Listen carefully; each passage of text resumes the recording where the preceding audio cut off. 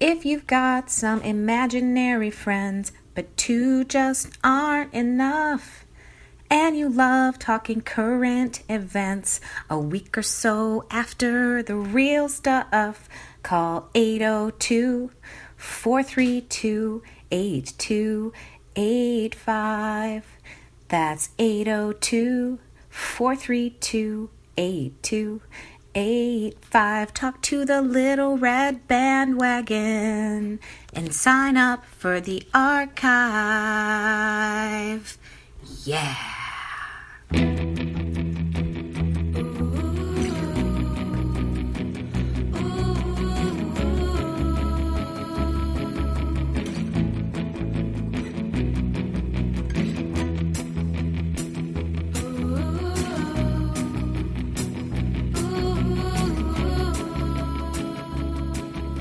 Welcome aboard the Little Red Bandwagon, your twice weekly podcast celebrating the radio show turned podcast Too Beautiful to Live.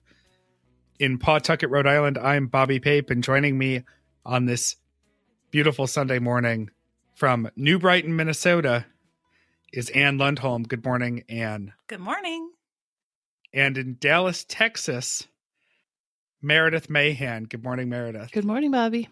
And it's just us today because everybody else has other stuff going on in their lives. You may have heard, you probably heard, Christy and Jeremy got married on Friday and are off on a little honeymoon at the moment. So they're unavailable to us this weekend. And Mike, this is open house weekend in Austin, Texas. If you're looking to buy a house in Austin and you want to do a solid for one of your favorite Little Red Bandwagon hosts, go to Mike's Facebook page, where I'm pretty sure the link has been posted for their real estate listing, and take a look. If it's not sold yet by Monday morning, definitely put in an offer. Meredith, why don't you move from Dallas to Austin? I'd love to. See, there we go. This solves a problem for everyone. We're going to do some LRB business, followed by your week in review, including your clip of the week, some housekeeping, and how to get involved. As always, starting with LRB business. Did you guys watch the video of Christy and Jeremy's vows yet? No. Oh, it's posted on at least one of their Facebook pages. One of the dads, I believe, shot it, and it was edited with some pretty adorable music. It actually sounds not unlike a real estate listing video, but it's... but it's really cute. Jeremy wrote some real intense and a little bit funny vows. Everyone should go invade their privacy and go watch them. If I can find the link, I'll post it to the Facebook page. And Christy, for her turn, built the bulk of her vows on lyrics from TV theme songs.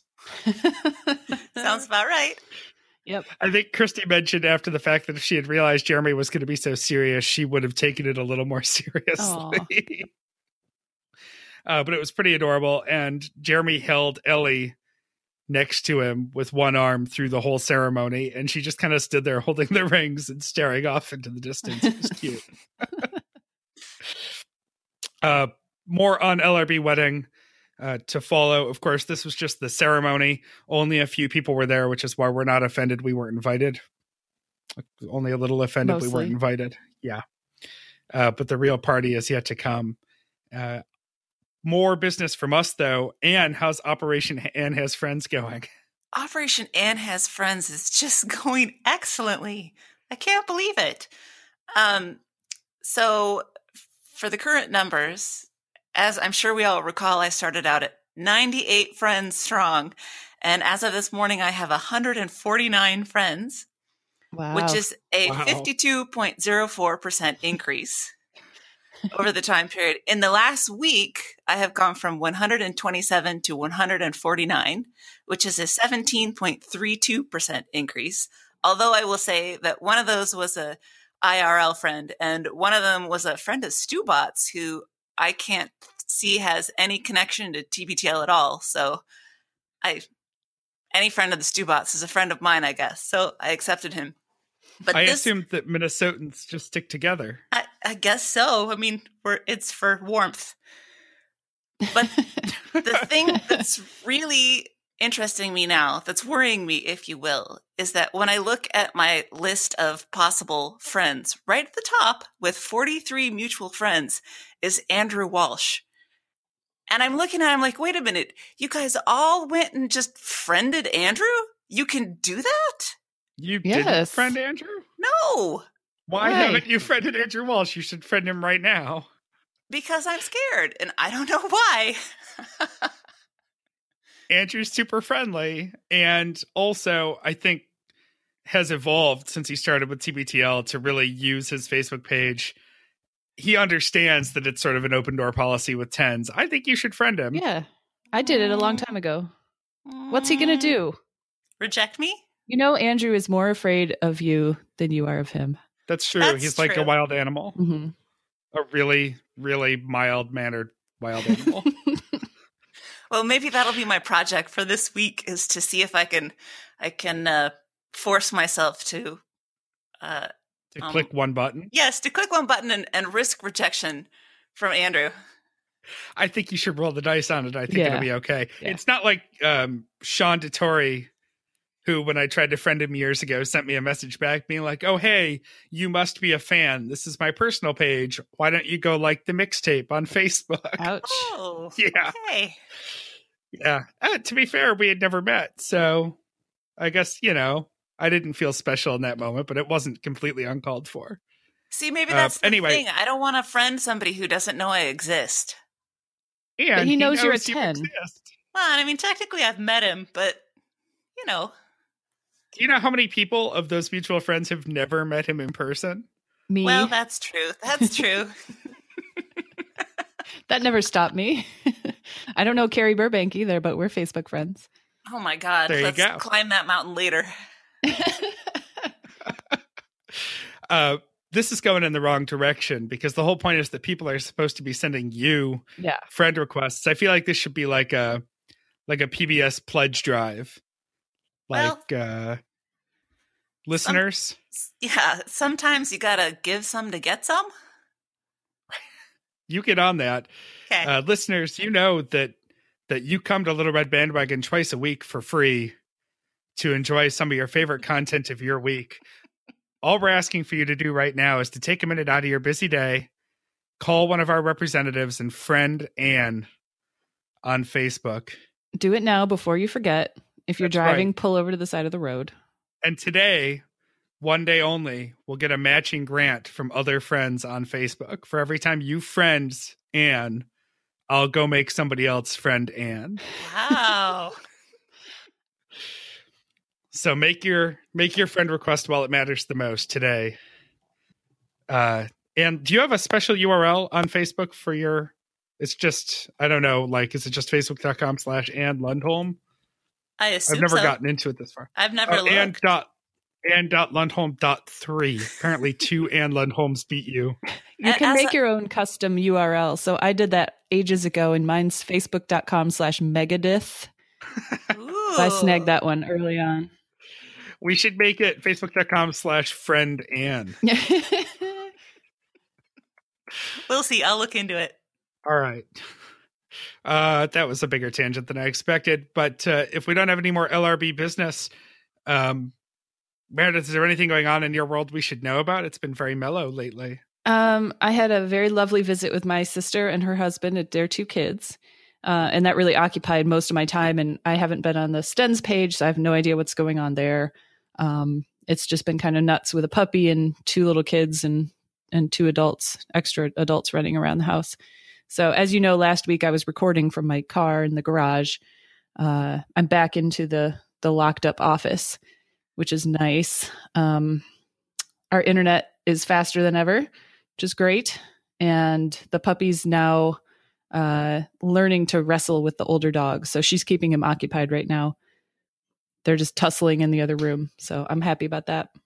Oh, excellent. Yeah. And it's a little less, we're less worried about you when you podcast from the office than the car with the extension cord running in the window. You know, I chose that car because it has a plug in it, but it wasn't enough to power my laptop. So it kind of defeated the purpose of that. Here, I'll give you a 10-second update on what's going on the Stens page right now. Okay. There's a lot of posts about cat ownership etiquette. There's a picture of a building that apparently used to sell waterbeds. I like that picture. Marcy made a delicious looking Blue Apron meal that looks better than the picture from Blue Apron. Let's see. Somebody posted that clickbaity article about why people walking behind you hate you. Oh, yeah. Jack Taylor accidentally left for work wearing his scrubby I'm working in the garden pants instead of his nice khakis, and he feels like that was a Luke-esque move. Discussion about whether or not Portland is a bay city because it's more of a river city. My point is you haven't missed much. Oh, and fucking magnets, how do they work? An amazing video somebody posted about life hacks for magnets. Because Juggalo things are always... I said Juggalo, I meant Gigolo. It just keeps coming on around. With that, let's go to our weekend review, guys. Starting with Monday, 2090, All This Noid. Luke begins the episode by talking about becoming that neighbor by going outside and raking Rudy while in his bathrobe. His yellow bathrobe. He's really taken to suburbia quite nicely since moving to... Well, I mean, I guess he was doing the same thing in Port Townsend, but he's reached a new level now that they're really settling in up on Alabama Hill. I identify with this as the owner of a new puppy because the second he wakes up, he has to go outside immediately. There's no time to get dressed or do anything. So I'm usually outside there in my pajamas. If I have a robe on, I count that as a success. It's usually just my pajamas. So he's not in a rush, though. This is to brush the dog.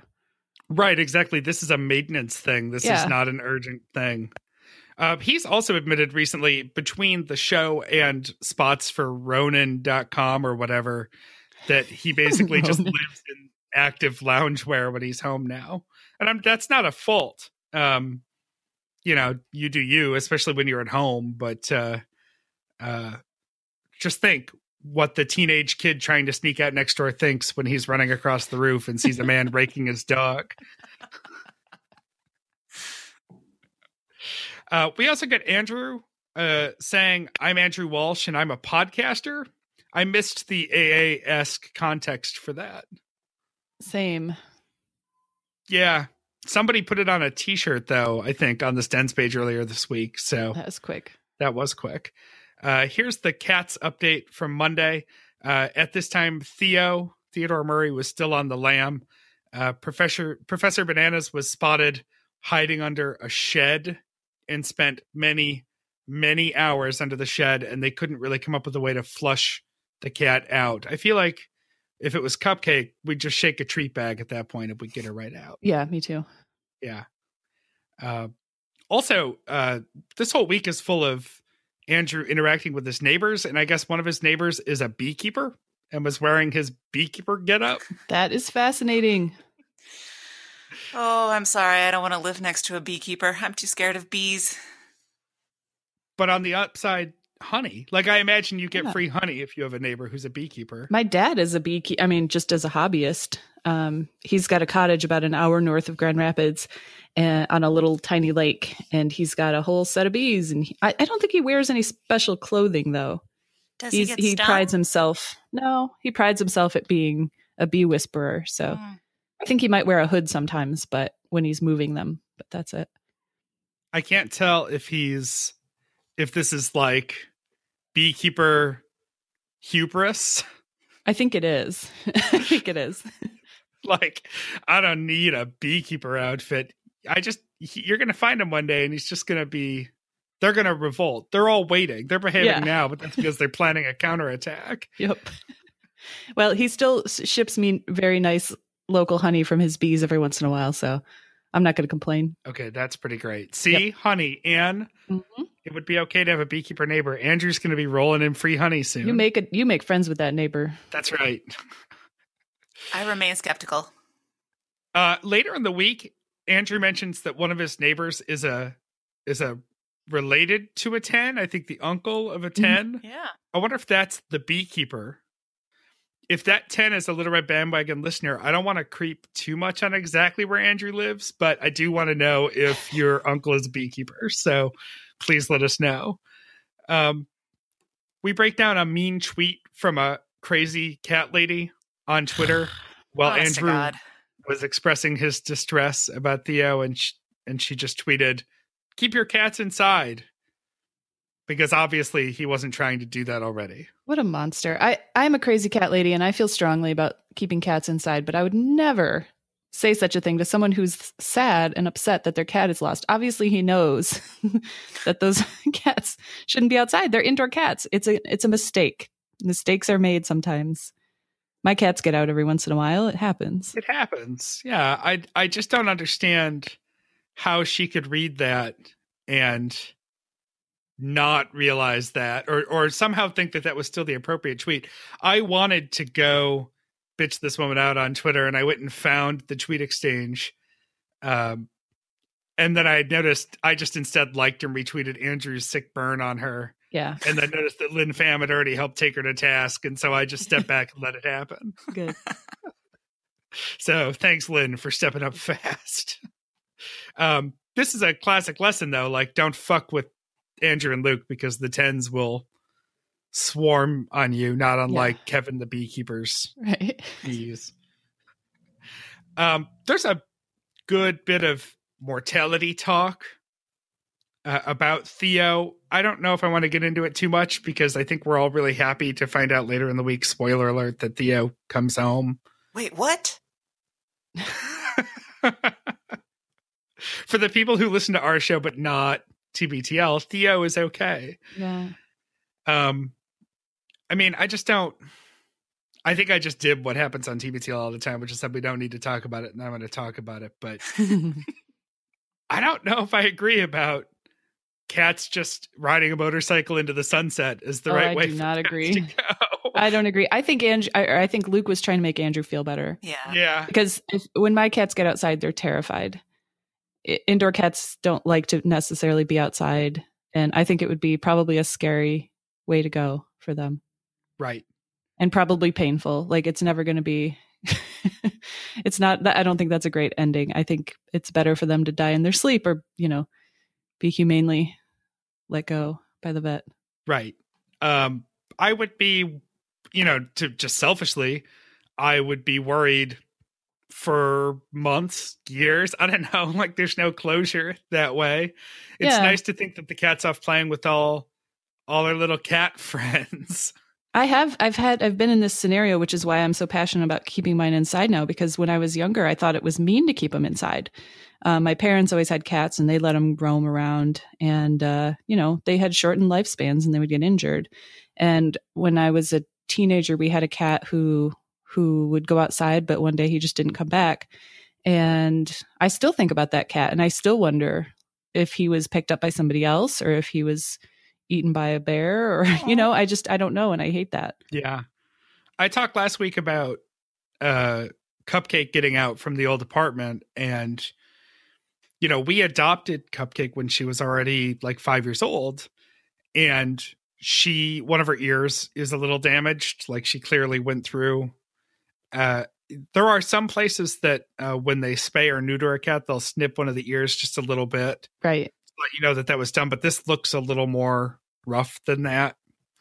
So we're not sure exactly what the backstory is, but basically Cupcake must have gotten out. Like, she was clearly domesticated at some point and got away. Like, she must have been someone's cat at some point. And when she disappeared, we did have that thought of, well, she'll probably show up in a shelter somewhere eventually and she'll become someone else's cat. And this is just her MO. Right. Is that she bounces every few years. But that was totally just me trying to not think the worst. Yep. Yeah. On to happier things. I actually want to mention the Blue Apron spot, because this actually came up on the Stens page too. There's something about cheeseburgers on English muffins. I have never thought to try that before. I don't know if I like that idea. I don't understand what would make it so much better. I mean, I'm willing to learn. I think the idea is that hamburger buns are too much bread. Right. But it's the same amount of bread. The English muffin is just compressed. Right. It's denser. And the thing I don't like about it is that it's too chewy to be a hamburger bun. That's true.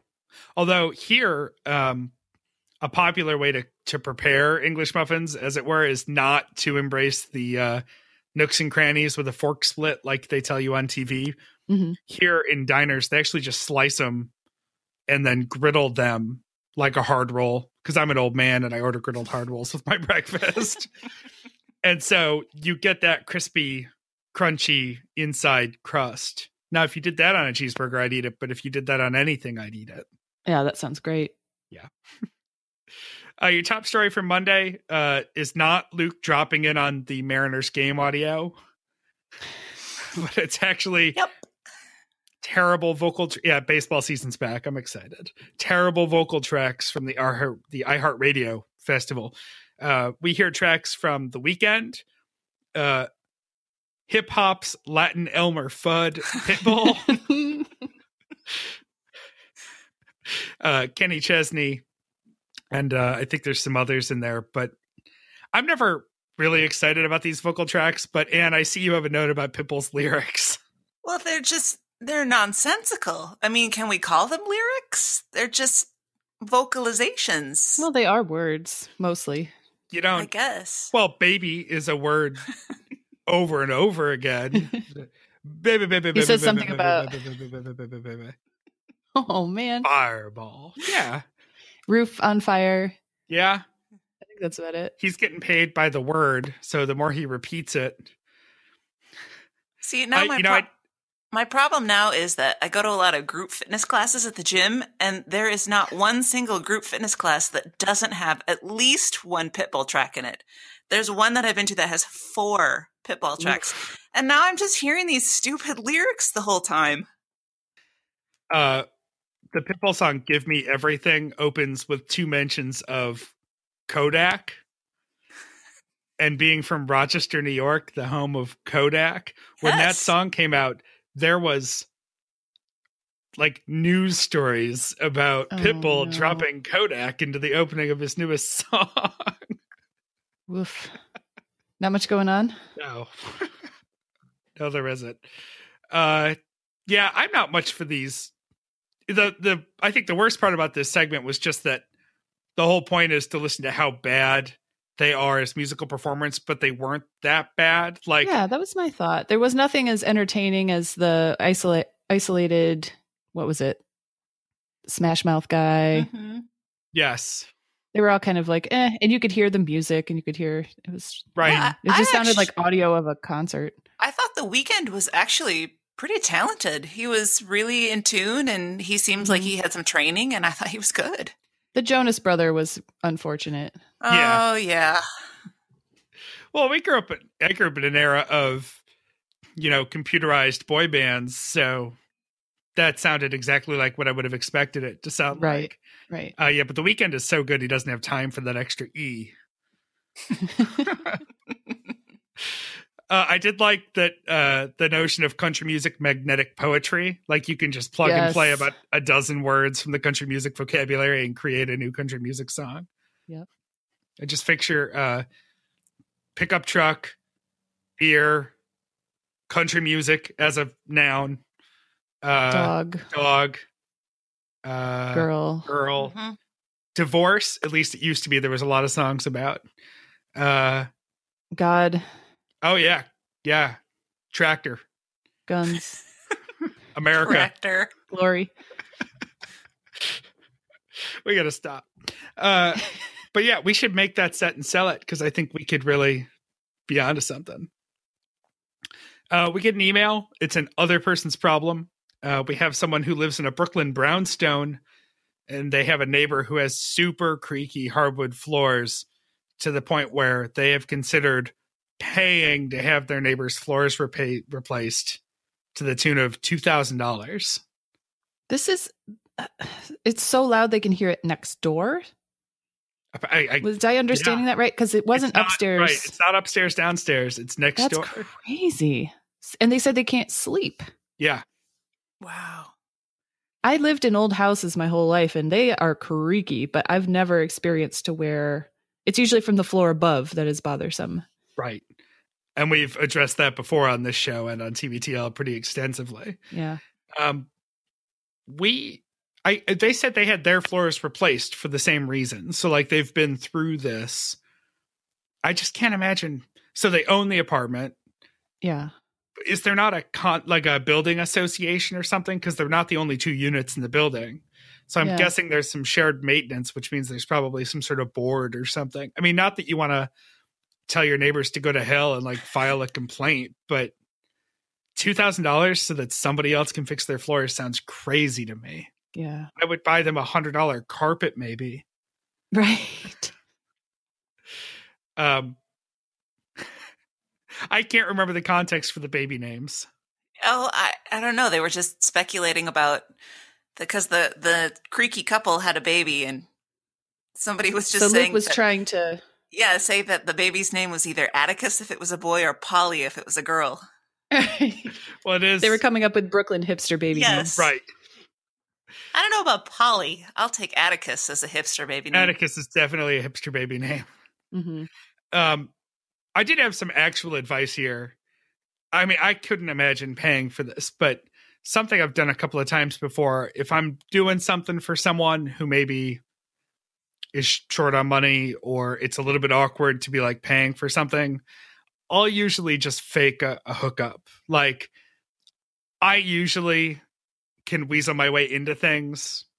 I'm pretty good about that kind of stuff. And so if I have to pick up the hotel room for a trip, I might say, oh, I had points, or I had miles, or I had a voucher that was going to expire, or I know a guy, you know. Oh, that kind of hookup. Sorry, I was not getting your meaning. No, I mean it purely sexually. I mean, I'll just pay for the wood floor with my body. Right.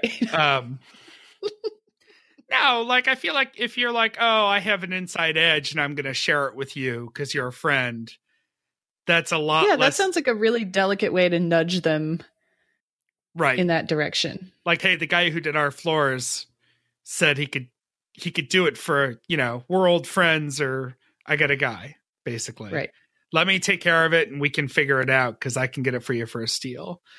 Then you just have to live with that lie forever. But it's still less awkward than giving someone a bunch of money. Yes. True. On to Tuesday, 2091, passive digression. Luke is feeling a little shame for being the son of a sign painter at the start of this episode. That's sad. And it's a grind of a job.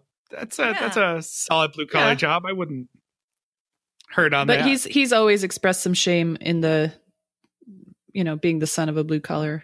Right. Yes, he definitely has class issues. Yeah. Well, yeah. I don't know. We're going to work through those today. More on that later because he's got a new therapist. Andrew's excited to be back in Seattle because he finally gets to go back to his old dentist. I agree. Finding good medical professionals is difficult. I still need a new PCP, and I've been putting it off forever. 2 years without a dentist? Ugh. Yeah, agreed. Yeah. That's a priority. I mean, when I moved here, I shopped around a little bit, but that's also a really awful time-consuming process. But I was lucky to find people that I liked nearby, and I am sticking with them forever. Yeah, that's a hard thing to find. I'm pretty indifferent to my situation. I know Sam was going to a dentist near her office that put her on like an 18-step regimen for something that was completely unnecessarily involved. And she finally just told this woman off and went to another dentist. And I'm so happy for her because I know she likes the new one a lot more. It's a hard thing to come to terms with, like when you're not a medical expert, but you have to second guess the person who's supposed to be the expert. Right. Yeah. Mm-hmm. But it was getting ridiculous. Yeah. I've got jaw issues, which are notoriously difficult to diagnose and treat. And I've been through the ringer with various quacks, and I have a pretty low tolerance for quackery, but I've been suckered in by it a few times. Yeah. I thought it was funny that Luke asked Andrew to find him a dentist because they have the same insurance. I was not surprised by that. No, not at all. That strikes me as something that would land firmly in Carrie's portfolio. Yeah. Yes. On to therapy. Luke mentions, actually, no, before we go to therapy, a note. A listener mentioned, I guess on the Facebook page or somewhere, that he discovered the episode from way back when in the radio days when the a cappella groups came in and sang for TBTL. Mm-hmm. The a cappella intro that TBTL has been using for many a year now is one little snippet from that show. And Andrew has decided to start mixing it up and has been working the other groups singing different variations of TBTL to the beginning of the show. When he did that on Tuesday, I was astounded. Not like it was negative. It's not. It's fine. But it's been so long, and then just a sudden change, it threw me off my game. Yeah, me too. I thought it was like a Bizarro Universe TBTL for a minute. So that's what's happening there. If you missed that note, Andrew's just got too much time on his hands. Luke's seeing a new therapist who he's desperately hoping to impress, which is the first mistake. Oh, dear. You know, I listened to Paul F. Tompkins, of course, has a podcast called Spontanea Nation, and I'm a little bit behind on it, but he was talking about the same exact thing on his show a few weeks ago, where he wants to be the most interesting patient. You know, like the therapist is having a grind of a day, but at least they get to talk to their buddy Paul today. And I imagine that's exactly how Andrew feels, or how Luke feels. Yeah, I mean, I've never been to therapy. I've thought about it. I do like to hear myself talk, but that's why I do the podcast instead. That's why I don't mind editing the podcast. But it just, you know, I feel like it's not working if you're trying to game it. I don't know. And it sounds like something to talk to your therapist about. Yes. That's getting really meta. Yes. Now we get some Andrew childhood stuff. Andrew talks about going to therapy when his parents were getting divorced as sort of it sounded like a court-ordered thing. The therapist was supposed to help understand Andrew and decide what parent he should live with. And Andrew tells us something I don't think he's ever mentioned before, which is that the therapist, based on meeting with Andrew, apparently told his parents that he would grow up to beat his wife. Whew. And now it all makes sense why he doesn't seem to be very open to trying therapy. It all makes sense why Genevieve hasn't minded being just a girlfriend for 15 years. Right? Yeah. Not to make a domestic violence joke. It's not funny, but that is a little funny. I think I can't think of anyone less likely to beat a woman. Right. The guy has a "this is what a feminist looks like" t-shirt. Yeah. Maybe he's overcompensating. I think it was Luke. Somebody posted this in the Facebook page too. Luke said that she showed you a butterfly from a Rorschach test, and you said, "Bitch had it coming." Oh, that's so bad. Yeah. He also Poor tells the Andrew. story of being a kid and everybody gathered around a woolly bear caterpillar, and he just smashed it. We've heard that story before, and I cringe through the whole thing. I can't stand listening to animals getting hurt, even if it's a story I've heard before, and even if it's only a little caterpillar. Yeah, I think as the guy on today's show, though, I'll say I think almost every guy at some point has done something dumb like that, and I think it's just the impulse of the moment. Like, it's not sociopathic. It's not like he was killing neighborhood pets or something terrible like that they say is a big indicator. Like, he just, I don't know, once in a while as a kid, I always say kids are little balls of confused, overflowing emotion. Like, you just have these impulses and you do things until you learn what to do and what not to do. I did things like that too when I was real little, especially because I was usually under the guidance of my older brother. Right. So he got me to eat a worm one time and taught me how to burn ants with a magnifying glass, you know. And you How's survived. it a worm Little taste? kid stuff like that. Like dirt. He told me it was chocolate. I was real dumb. I was like 2. Brother's a bastard. Yeah, he really is. Not unto other people's children. Andrew mentions that he was out and he watched a kid fall and totally caught the kid waiting for, I think it was a boy, his parents' reaction before he should cry or not for attention. Mm-hmm. And he called it. I've totally seen kids do this all the time. Oh, Yeah. God, yes. Kids are smart and they're manipulative and they're also little jerks. Mm-hmm. I see it a lot working in retail. You can tell when the kid in the stroller just is done with this experience and they start to cry. And you're like, that's so fake. You're just faking this so your mom will take you out of here. I do that at the mall to make Sam take me home. Oh, is that why Duff is always crying when we go shopping? Oh my God. Somebody posted this the other day, maybe longer, to Facebook. It's just a photo gallery of sad looking men holding purses in department stores. It's like, that's what those chairs are for in every store you've ever been in. Sam does not make me do that very often, but even when I have to go shopping, I hit that wall and then I'm so tired, I just freeze. I definitely am sitting in the food court for 20 minutes, contemplating my life, and then I just leave. I like that Luke wraps all this conversation back around to dentist talk with a power out by just saying, so the dentist said I had herpes, and then cut. Because we've heard that story like 40 times. We all knew the end of that. We get a listener email in the middle of the show. It's listener Kelly, and she's writing in to share an a cappella video from the band Slaughter, which leads into a really deep Slaughter dive. Yes. And you seem less surprised that Slaughter's Wikipedia page is up to date. Oh, yeah. Luke was just beside himself, like, who's updating their Wikipedia page? I'm like, well, probably Mark Slaughter is, don't you think? Honestly, what else does he have going on when he's not performing? I mean, Wikipedia frowns on that, but if you go to another network, they don't know it's you. Yeah. When I was growing up, the executive for the county that I grew up in, Monroe County in Rochester, was a woman named Louise Slaughter.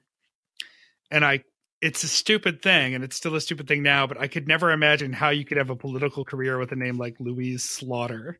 And in fact, her cachet has moved up. She's a rep in the House now. And she's got a lot of cachet in Western New York. Like, she's kind of a big deal. But we'd get this mail from Louise Slaughter, and I would always think to myself, that's horrifying. I can't imagine voting for that. That's all I have for Slaughter talk. Andrew, I think unless your name is Sergeant Slaughter, it's not a great last name. Yeah, that's true. it. She should enlist. Yes. That would be great. I was so distracted during this conversation because of, as you know, I'm a native Michigander, and Luke was slaughtering the pronunciation of Sault Ste. Marie, Michigan. Oh, nice. Excuse me, I believe it's Sault Ste. Marie. Yes, salt. I mean, this is the same podcast that gets sponsored by Chateau Saint Michel every year. Yes. He was saying the same way as San, I think. Yes. A little bit. It was clear he didn't quite know how to pronounce it, but that's fully forgivable. If you don't live in Michigan, there's no reason for you to know how to pronounce Sault Ste. Marie. It doesn't look like Sault Ste. Marie. I don't know that it's completely like, I don't know that it's a super common city, but like, I never lived in Michigan, and I knew it was Sault Ste. Marie. I mean, maybe it's the proximity to Canada. Probably. But in Frenchy names, but it's called the Sioux if you're cool. Yeah. And we get it. And I also had to correct one point. Somebody was talking about Yoopers, right? There was the email. Yes. Maybe I'm jumping ahead, but they said something about, so the Yoopers live above the bridge, and then they call Lower Peninsula people trolls because we live below the bridge. He called us like Flatlanders or something, and I've never heard that. Right. Now, yeah, that Yooper email later in the week. I've never been to that part of Michigan. I should really. The UP? Yeah. It's gorgeous. It's wonderful up there in the summer. Don't go in the winter. Right. Just so long as they don't put that Kid Rock song on. Ugh. Which I think is supposed to be about that experience. I think Yoopers would disown him as a whole. He's a troll. Yeah. He doesn't speak for us. We get an email from listener Kenneth, who has a friend who worked at the Fairmont, a fancy hotel in San Francisco, and said that they indeed used to spritz over ironing clothes regularly. Just endorsing Luke's wasteful shirt showering life hack. And we get an email from listener Elizabeth, who, much like the burnt toast picture from Jim Nance, Elizabeth's mom apparently has cards with a recipe for a silver coin margarita that she gives to bartenders when she's traveling. And I really liked Andrew's point here, which is that when you're traveling, you should really drink the drink of the local. Like, first of all, absolutely, if you're in a dive bar, don't bother trying to order anything complicated. Like, all you're doing is making a bartender hate you, and you're going to get a bad drink. Mm-hmm. But yeah, if you're somewhere that has a local specialty, drink it, try it, be bro. You know, you have plenty of time to drink margaritas at home. Agreed. Yes. And don't get a mixed drink at a dive bar. Oh God. Andrew was. I mean, this is vehement about that. If I'm at a shitty enough bar, I just want bottled beer because it's yes. Don't touch it. Don't pour it. It's not going into a dirty glass. It's not going through dirty tap lines. Right. And I cringe to say this. I don't drink a lot of like Bud Light, and that's not a shot at Andrew, who I know does drink Bud Light. But if I'm going into a really crappy bar, I want the beer that sells the most. Yes. Because I don't want something that has to be dusted off from the back of the fridge that's been skunked for a year and a half. So bring on the Bud Light or whatever their IPA is, because people will drink that. Exactly. And you have a quote from the end of the show. Yes, Luke said, this show is everything that is right and wrong with TBTL. Yeah, we never got a top story on Tuesday. They teased the death of Admiral Akbar, but it just never happened. Yeah, that's a good quote. I agree. Yeah. We go into Wednesday 2092. That's the burrito talking. To pull back the curtain slightly, I'm not entirely sure, but I'm wondering if taping the Tuesday and Wednesday episodes on Tuesday is becoming a regular thing. Oh, a thing? Makes sense. They didn't say that that's what happened, but it was just, I think Luke said he was in Bellingham. Wednesday's his travel day. They did do that at least once a couple of weeks ago. And I've noticed the last couple of Wednesdays that nothing has been super timely. Mm-hmm. Not a big deal. Like, I'm happy with them producing the episodes whenever they can, but I wonder if they like taped the first one of them, went and got lunch and came back, because they both opened Wednesday with food stories. Luke is choking on vegan crackers because he's VB6ing. I don't know. Are those the nut thins? Maybe. I don't know what the vegan cracker would be. Well, it just has to be made with oil. You can have wheat. That's true. Vegan crackers. I mean, I guess a lot of crackers could be vegan if you did. Yeah. Yeah. Probably. And then Andrew ate a burrito while driving stick. No, he inhaled a burrito. Do you guys drive stick? I can. My husband does. Yeah, I can, but I haven't in years. Okay, I do. I'm learning, so I do it badly.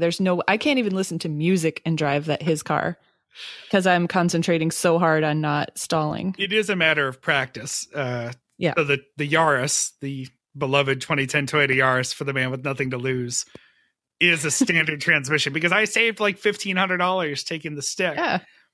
And I can do everything. I could eat. I could take a phone call. I could shave if I had to.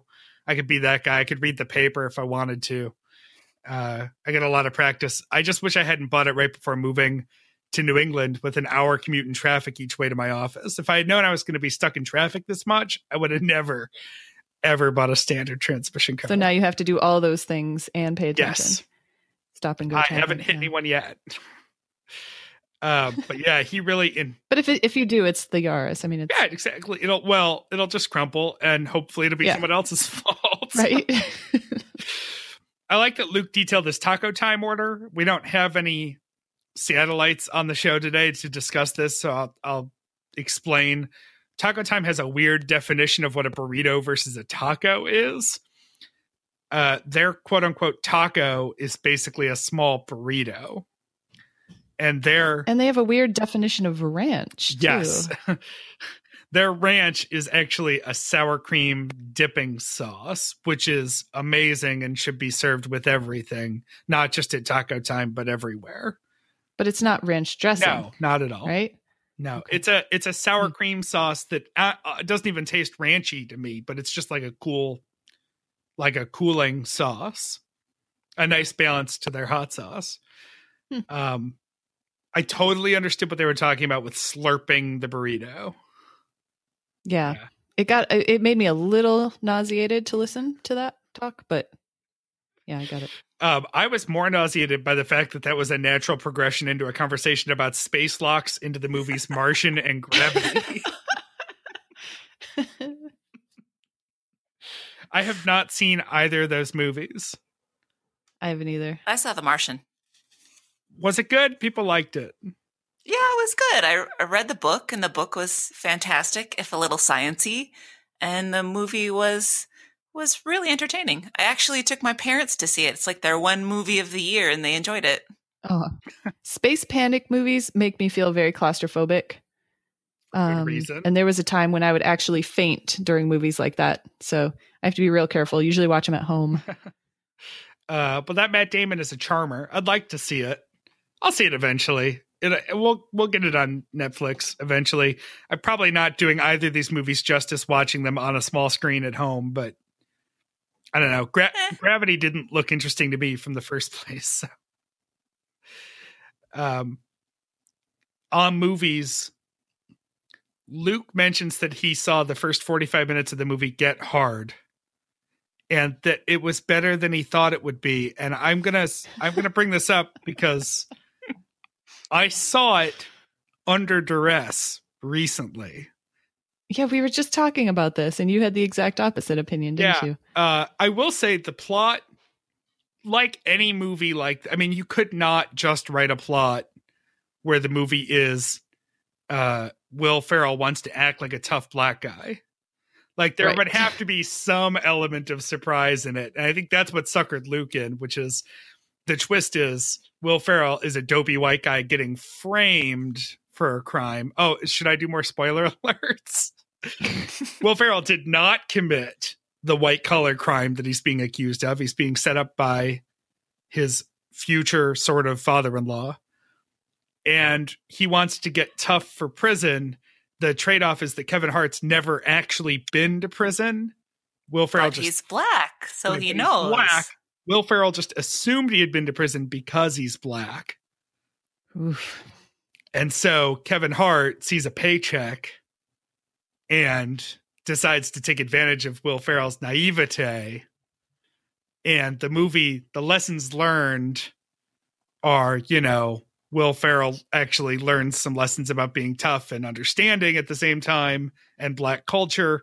And Kevin Hart gets his comeuppance for lying, but everybody's friends in the end, blah, blah, blah. And they never actually show the prison part after all that. I'm kind of pleased to hear that it isn't as reductive as it sounded. I've actually seen Kevin Hart stand up live, and it's not very, but he focuses on race a little bit. And I think I was really surprised that he would do a movie like that. If the joke wasn't on the white guy, I would be really surprised he would do it. It's not as reductive as it sounded like it was going to be. I think we were in New York when they were doing the promo for this movie coming out in the theaters. And so we were in subway stations and there were just plastered posters everywhere of Will Ferrell with cornrows. Ugh. And that's when like Luke. Right. And that's when I turned to Sam and I just said, that's terrible. Like, how is that even a thing? Because clearly the marketing boiled down to look at Will Ferrell trying to act like a black guy. Right. Because that's the demographic they're trying to sell the movie on. And I would say, not as reductive as you would think, but still pretty terrible. It had a handful of Will Ferrell one-liners that were laugh lines and they were funny, but so much of it, the setup is just painfully bad. And I felt awful laughing at the few funny lines because the rest of the movie was so bad. Anne, you make a good point that Andrew mentions he wants a movie just without any tension in it. Yeah, I think it came out of the Space Stories discussion. He said he just wants a nice movie that he can sit down and watch every once in a while where he doesn't have that sense of tension. And I was pondering exactly how that would work.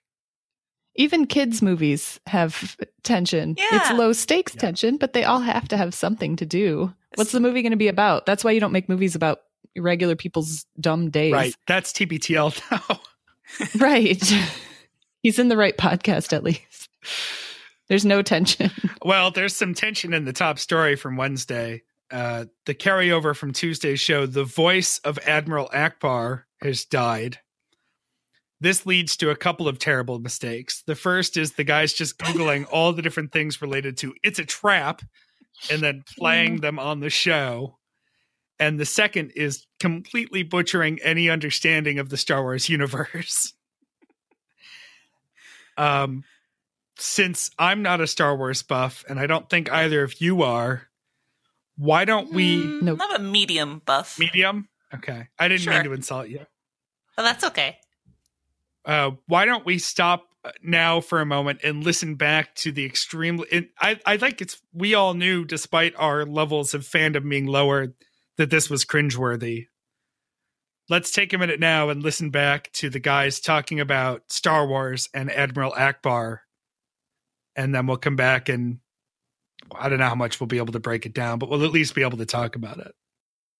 The passing of Eric Bauersfeld, who was the voice of Admiral Ackbar, the amphibious rebel commander who was in Return of the Jedi and famously yells, "It's a trap."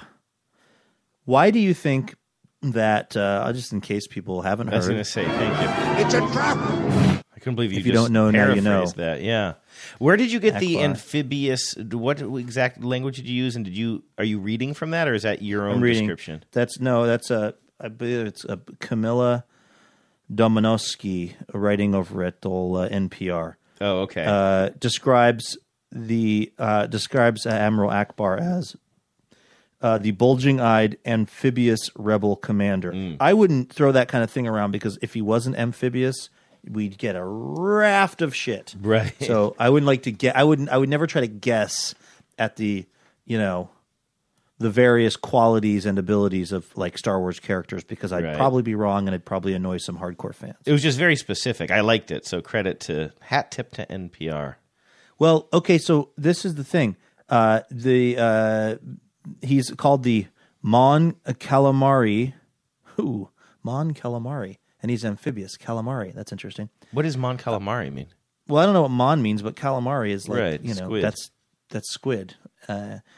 He was the Mon Calamari rebel leader, and he was physically played by puppeteer Tim Rose. Okay, so that Admiral Ackbar that we all think of saying, "It's a trap!" That's a puppet.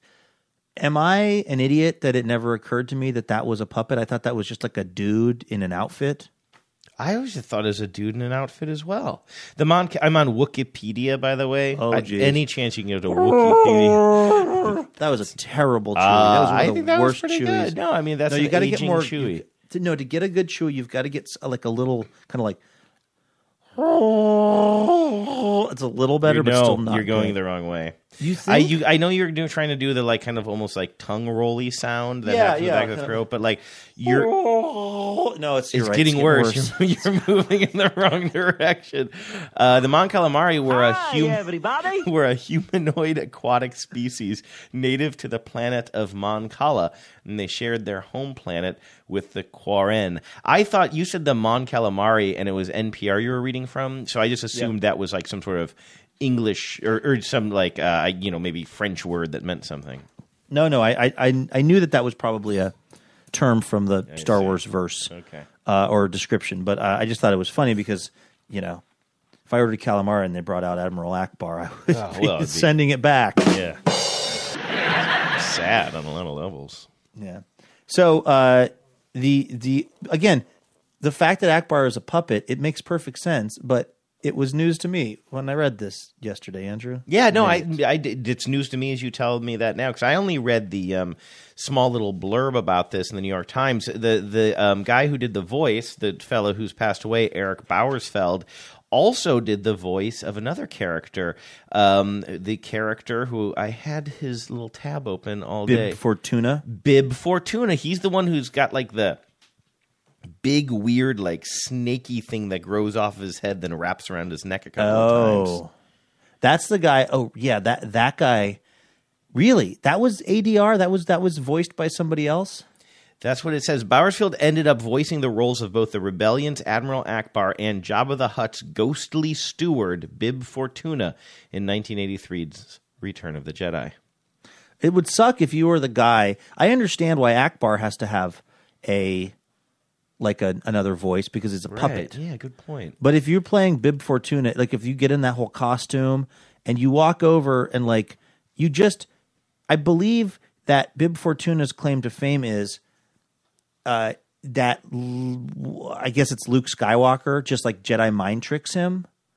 Remember? Because Bib Fortuna is trying to stop him, Luke Skywalker, and Luke Skywalker just Jedi mind tricks him, and then Luke Skywalker gets to Jabba, and Jabba's like, your Jedi mind tricks won't work. Oh, okay. I'm paraphrasing here. But Bib Fortuna doesn't have a lot of lines, and like the idea that Bib Fortuna, the guy who was being Bib Fortuna acting as the physical actor, right, yeah. that his voice was not sufficient, they had to re-record it with someone else.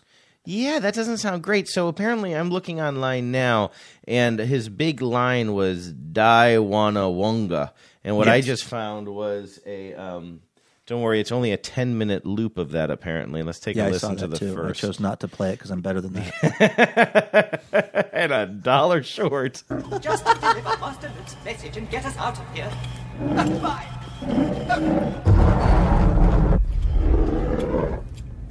Oh no. Petroda! They wanna wonga. They wanna wonga. Okay, I won't loop it. But yeah, I mean I believe they also say that in the Spice Girls song "If You Want to Be My Lover," right? I think so.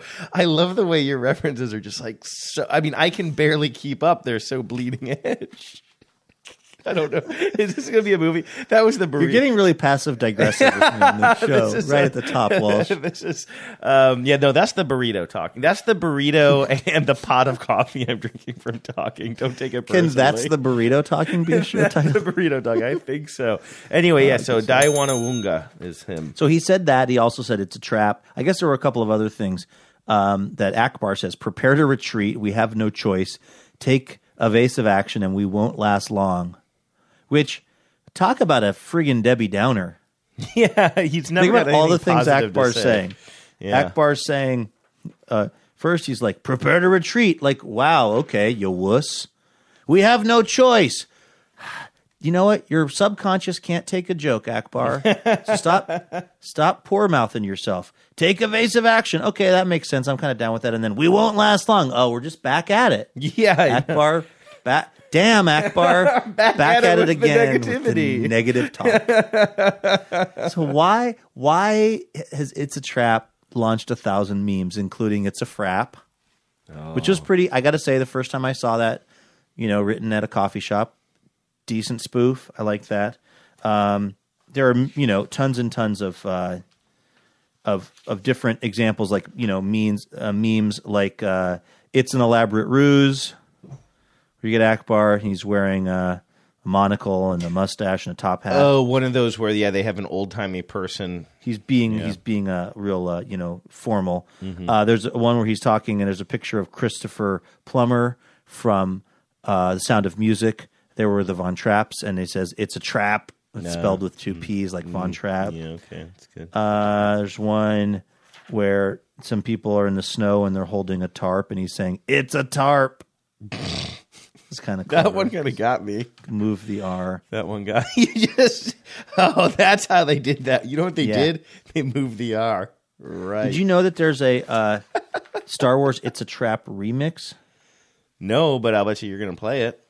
I was going to, but yeah, you're beneath that. I'm worse. Let me see if I can find this. Admiral Ackbar. This is going to suck. It says Techno Remix. It's a trap. It's a trap. It's a trap. It's a trap. It's a trap. It's a trap. It's a trap. It's a trap. It's a trap. It's a trap. It's a trap. 262,000 views, by the way. Damn. I wanted it to be trap that person music. Is probably verified too. Oh, of on course. Twitter. Are you kidding me? I assume butchering Star Wars talk was just an early wedding present for Christy. Gosh, I hope Jen doesn't listen to this. before we started the show, we had a conversation about the fixation over Mon Calamari. Yes, and how Luke was reading the description of Admiral Akbar as a Mon Calamari, and Andrew was going, Mon Calamari. Like he was trying to puzzle out the etymology of the words. Yeah. I like that if you Google calamari, the Wikipedia article that comes up is actually squid as food. What? To differentiate, I guess, from squid that isn't food. But if you Google beef, the Wikipedia article is just called beef. It's not called cow as food. Cow as food. I have no idea why, but I just did that on the fly. Andrew talks about nerd culture and how it was harder to be a nerd in the olden days, but now there's almost a cachet to being a nerd. Everybody's a nerd. It's you want to nerd out loud, if you will. Thanks, Chris Hardwick. That's a good point. You know, in the early days of Nerd Out Loud, Jeremy thought that he could punch up a little rivalry with the Nerdist about Podcasts with nerd in the name. And he knew he was slingshotting at a giant, and he wanted to be like, he did never expect that the Nerdist would respond.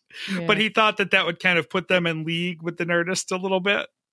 And you can see where it's gotten them, which is nowhere. Right. I love Nerd Out Loud, but it's not the Nerdist. Bobby said it, not me. I said it from a place of love as a regular Nerd Out Loud listener. Yes, I think the short story is don't talk about things you don't know about in that universe. Mm-hmm. And jokes about Star Trek in the middle of them are not funny. Maybe the first time. A story about the Amazon Echo and whether or not it's okay for conservative Orthodox Jews to use it got bumped, which is too bad. I thought that would have been interesting. We get an email from listener Emily with a ghost story saying that her kid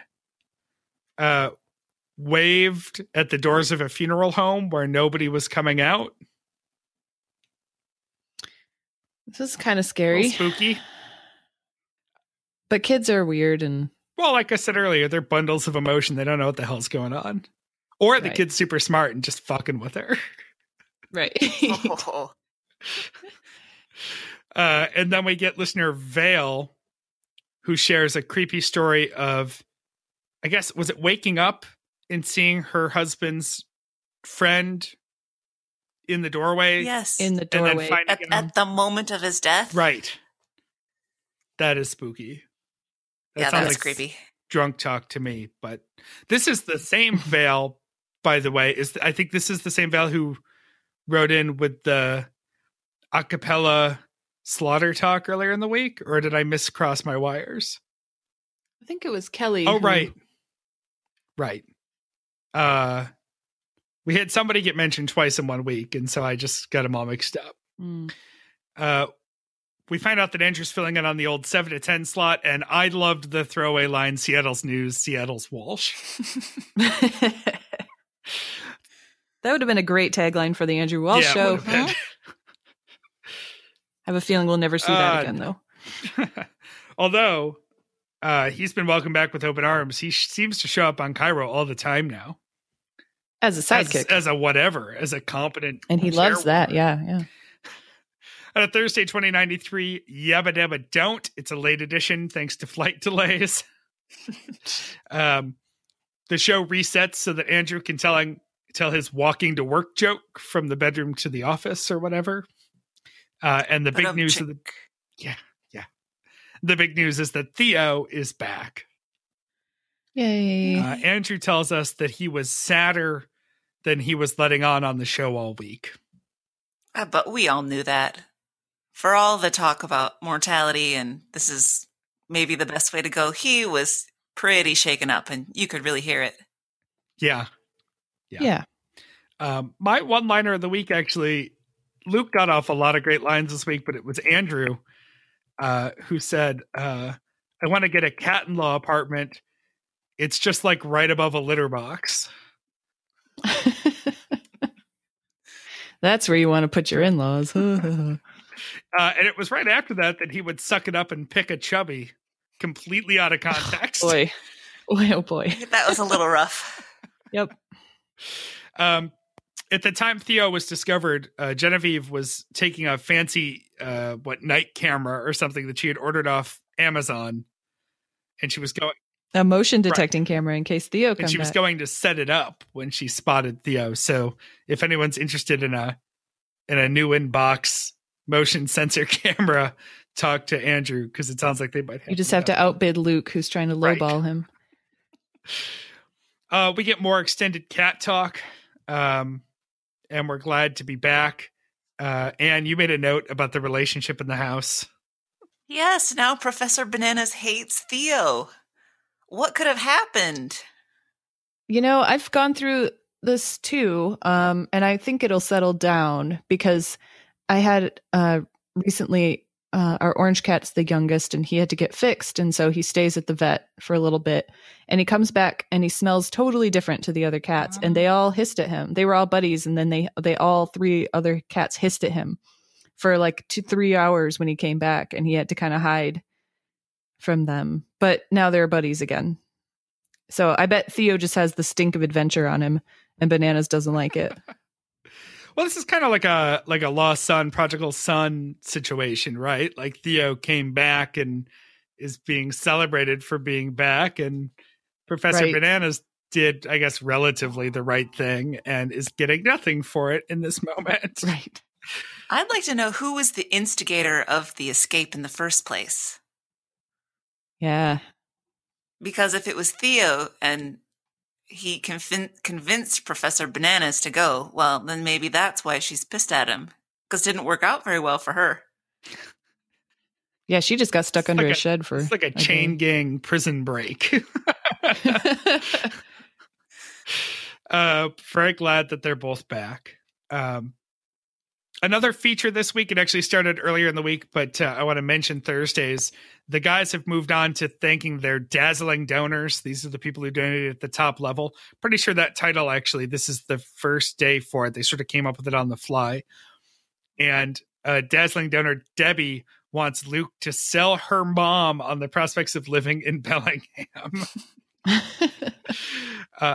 I wonder how that went, because this was quite a while ago. I wonder if that situation has resolved itself. Yeah, that's a good point. I mean, maybe she wrote her question more recently. I know some people got the email asking for what they wanted to do with their blurb way back when. Like, I got mine in November, so I had to renew a domain name between then and now to make sure that mine was still relevant. But he did a good job. So I would move to Bellingham. I went to Bellingham recently while I was out there, and Carrie suggested we go to Sandwich Odyssey, which was really good. Just random little stop. And Christy's favorite pizza is in Bellingham. It's got some selling points. Yeah. Sounds nice. It's adorable. Artichoke talk. I didn't really know there was any other way to eat artichokes except steamed and then dipped in a gallon of butter. Yeah, same. I don't think I've ever had an artichoke outside of a dip. Oh, it is good. As in, they make a great vessel for butter delivery. You puck a petal or whatever off it, and you dip it in, and it's got the tiniest little bit of, I guess, artichoke meat on it. You scrape it off with your teeth, and it's like eating crab legs. A lot of work. Right. For little payoff. Right, but that payoff is butter. Right. If somebody else steams the artichoke, I'm happy to eat one. That's why we still eat them. Top story from Thursday. 9-year-old reporter Hildy gets the scoop on a murder story. This is the daughter of a journalist who has her own Drudgian news page where she writes articles.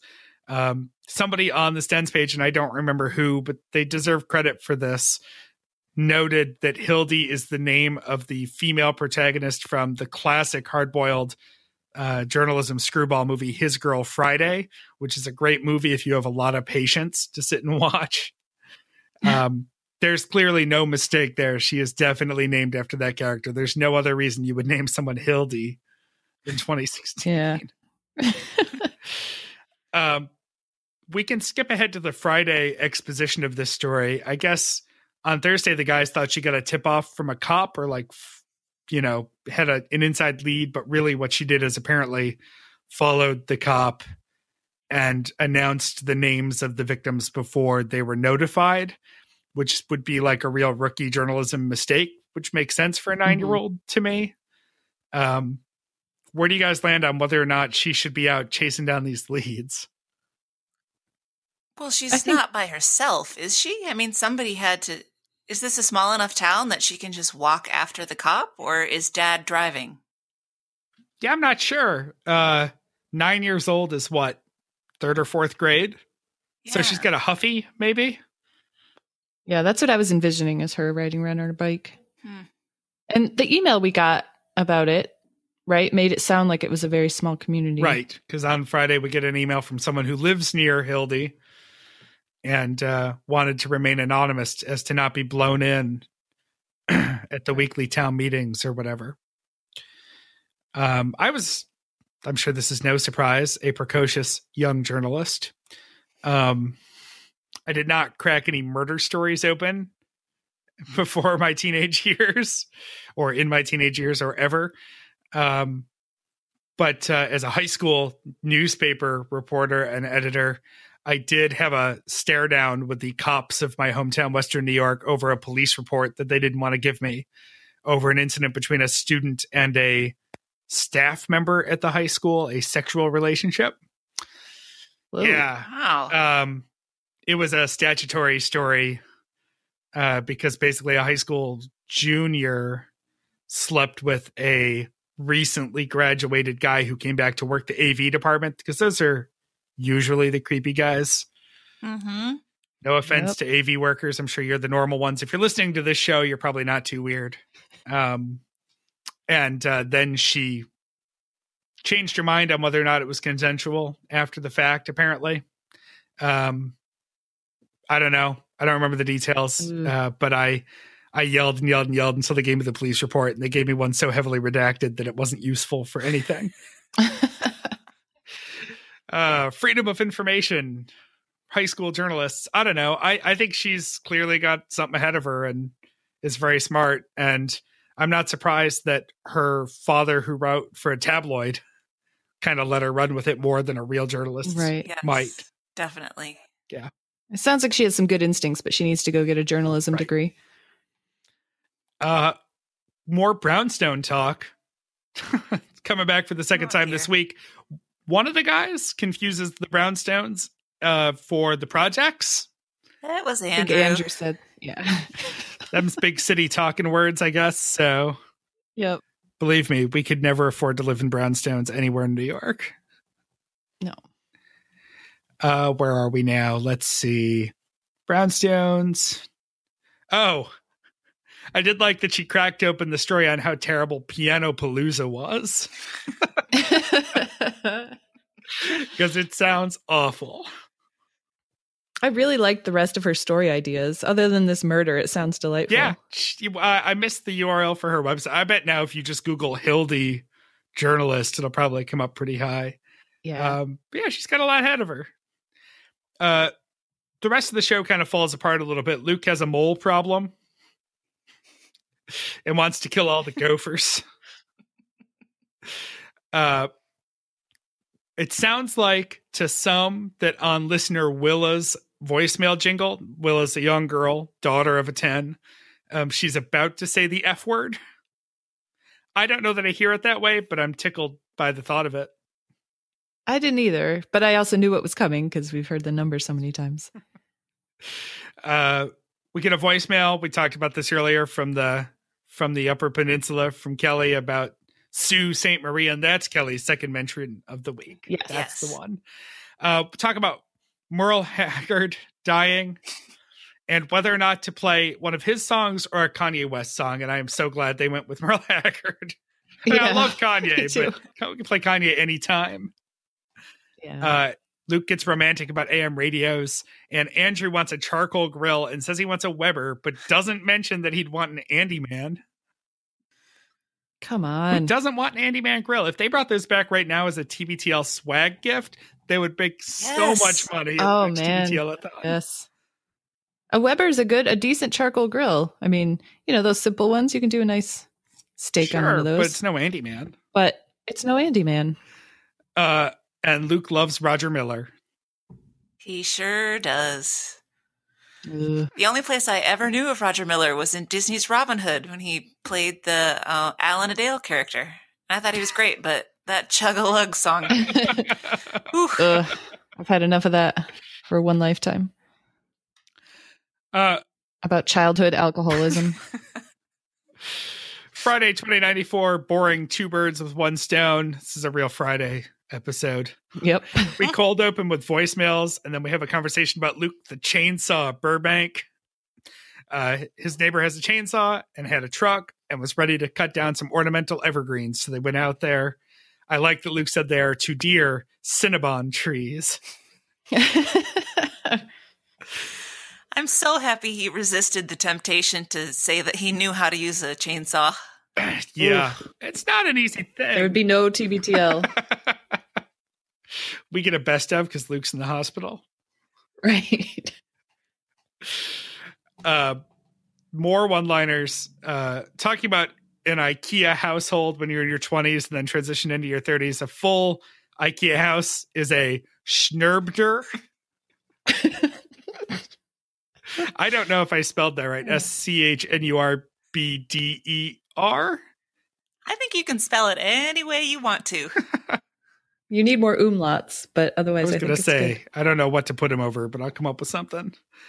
And Andrew's talking about how terrible the apartment maintenance is at his place. We knew this going in. He had mentioned when they first looked at it that the landlady clearly hadn't been there in a long time, and the shoddy work was pretty clear.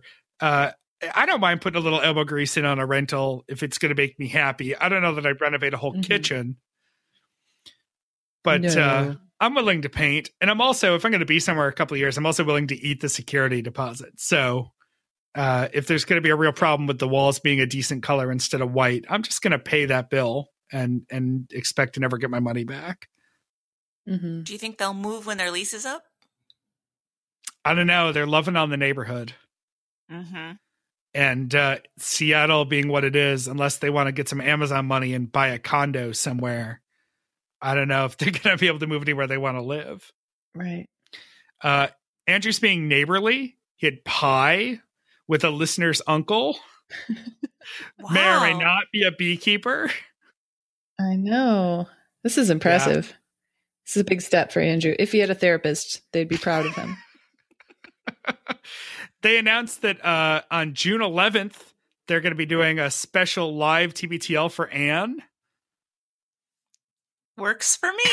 They're going back to the Twin Cities. I think I called it. I was sure it was going to be in there. And then when we heard about Cleveland, I was a little surprised. And there were some bubbling rumory murmurs about Cleveland. And there was some debate, but the Twin Cities won out thanks to their strong showing for the Livewire week. So, Anne, way to rally the troops. Thanks. I'm volunteering here now. If anybody wants to come to town, I'll pick you up at the airport. I will keep that in mind. Sam still has not registered for the half marathon she wanted to run that weekend. So maybe instead I can convince her to go to Minneapolis or St. Paul. We don't know which Twin City it's going to be in yet. But they're working on it. True. Doesn't really matter. Yeah. The dazzling donor for Friday, and this is adorable, was Christy Wise. Yes. Such a good ad. Yeah. She told me a while ago she had hoped to record something like an LRB commercial for them to air as her spot. But I'm so glad that didn't work out because it couldn't have been any better for us or for her or to celebrate her and Jeremy than these guys just Luke really gushing about Christy and LRB and the Archive Project. And only one error that I wish he hadn't made, but it definitely made it clear he does not listen to the show. Yes, my favorite when he said Christy is 1/3 of the LRB podcast. And then I tried to figure out how that math worked. Well, I'm sure it was at the time. Right? Oh, I suppose so. Whenever she wrote in. Well, I don't think that was based on when she wrote in. I think that was based on Luke going off the cuff and okay. Yeah, there's always been more than 3 people involved, haven't there? Yeah, one way or another. And also, I mean, I just assumed that he's talking about the 4 co-hosts, but that because Mike doesn't have any rights as a felon, Christy is 1/3 of the voting members of the Little Red Bandwagon podcast. So There you go. That's true. Accurate. So thank you. I know you're not listening, Luke, but thank you guys for the very kind words. And Good and timing, yeah, too. Friday was Christy and Jeremy's wedding day. And so apparently they did hear it, though. We were talking to them over the weekend, and they did hear the spot, and they got all worked up and emotional about it. So good. Good. Top story yesterday was Walk to Work Day, as we know from Andrew's joke on Thursday's show. This is all just an entree to a clickbaity article about annoying walkers. 78 slides about how to not be a douchebag. How to get the most clicks on your dumb story. Any revelations here, guys? Stay to the right. Don't be distracted. Maybe or maybe don't read a book. No, this is just how to behave in Yes. public. 101. The one thing that they didn't talk about, and I don't know if it was covered on one of the other 68 slides that they didn't talk about, was my personal pet peeve with the escalators is people who go up and then get off and stop right at the top. Yeah. The mall, they get off the escalator and they say, where should we go? And I'm like, I'm coming up and I can't stop. So if you could move Right. 2 feet either way, that'd be great. People do that on moving walkways at the airport, too. Mm-hmm. And it's Yeah. always really funny. Except then they're also juggling luggage, so something's bound to break. Andrew admits that he's guilty of crop dusting. Yeah, I didn't need to No. hear about that. I like that it transitions in Luke's brain to mentioning that he's been on 45 flights so far this year. And that leads to a serious conversation about the quiet car. Not specifically just the quiet car on Amtrak. They mentioned Lizzie O'Leary from Marketplace, but also people who are unnecessarily loud in the Alaska Boardroom Lounge. And just in general, anytime there's a quiet room and then it gets ruined by 1 or 2 people. I'm not a train commuter anymore, but I used to be. And people in the quiet car will crucify you if you take a phone call or blare music out of your headphones too loud so they can hear it. You've never seen 30 people who've never met before jump up and shush at the same time. Unless you're in the quiet car. And what happens is, it's unfortunate, but some idiot gets on the train who's not a regular, does not notice the 30 signs when they come into the quiet car, and then gets yelled at. And they don't notice that every other single person on that train is not Yeah, the same talking? person who was aloof enough to not notice the signs. So yeah, for the love of God, please shut the hell up on the quiet car. Once in a while, I still take the Amtrak to New York, and that's my only solace. People on trains are terrible. I'm going to say something super classist. We've been working on hiring a musician to come up from New York for a concert. And he said, "Oh, that's fine. Don't worry about my travel costs. I'll just take the bus. It's like $15. And that's because like Megabus and these other big, newer bus companies, there are so many of them between Boston and New York that it is easy to get a super cheap bus ticket. But every time I've taken one of those buses, it's full of people who are cool with paying $15 for a bus ticket. And so it's like being on a bus with everybody who's in line at airport security. Like, it's people with their pajamas on. It's worse than that. Yeah, that's true. Because those people are willing to pay for a plane ticket. So it's my turn to say something classist. It's a lack of bathing. It's a real loud conversations. Definitely some drinking going on for some people. Smells, sounds, experience. I almost want to pay this musician's train tickets just as a dignity thing. I'm sorry, bus. I wish you worked because I want that to be a good thing. Like, I love the idea of a $15 bus ticket to New York, but the world is a terrible place. It's always going to be a $15 bus ticket. We talked about the email from the anonymous listener who lives a couple of blocks from Hildy. And then we have our music for your weekend. In honor of the Twin Cities, Luke picks a song from the Hold Steady, the Swish, and then stops down to ask Carrie why she doesn't like the Hold Steady. And she replied, everything. Was it the music or the lyrics? Yes, it gets referenced that previous people Luke has dated have also not liked the Hold Steady. And that was Vanessa. And I archived the episode where they talked about it. And yes, it was. Of course you did. Yes, it was episode 535 on April 12th, 2010. And she compared the Hold Steady to Smash Mouth. And Luke was, I hate this word, Luke was so butthurt that he spent half of the next episode talking about why they were awesome. It was really pretty good. Archive project at work, people. This is what we need. That's right. Funny, not much longer after that is when Van fell off the radar. Yeah. Interesting. Andrew brings us a song from the 90s, Tuscadero's Dime a Dozen, which is catchy in that goofy, satirical 90s band sort of way. And Jake in Chicago brings us the Sexy Fights song Bending Light, which I thought was a jam. And once again, the listener always comes through with the best music for your weekend. Yep.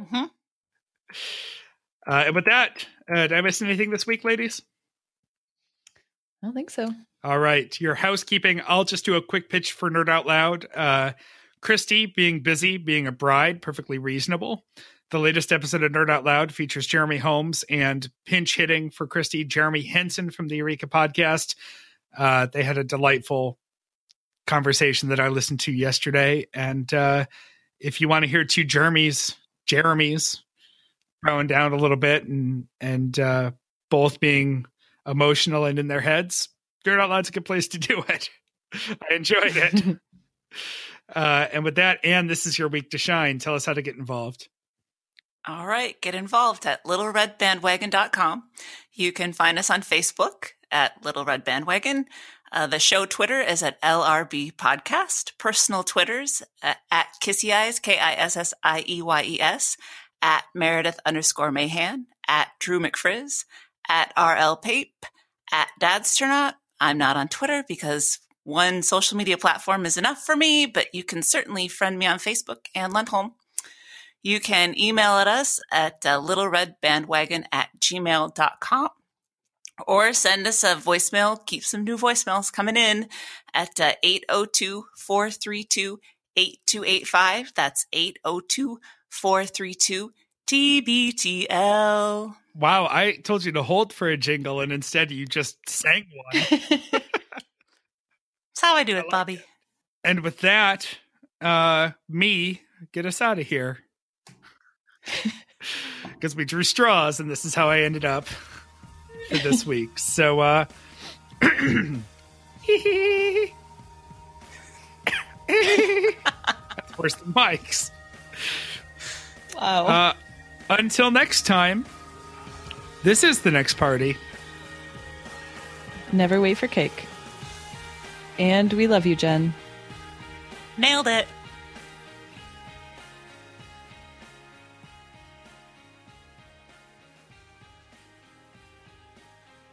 Nice walking. Yeah, right.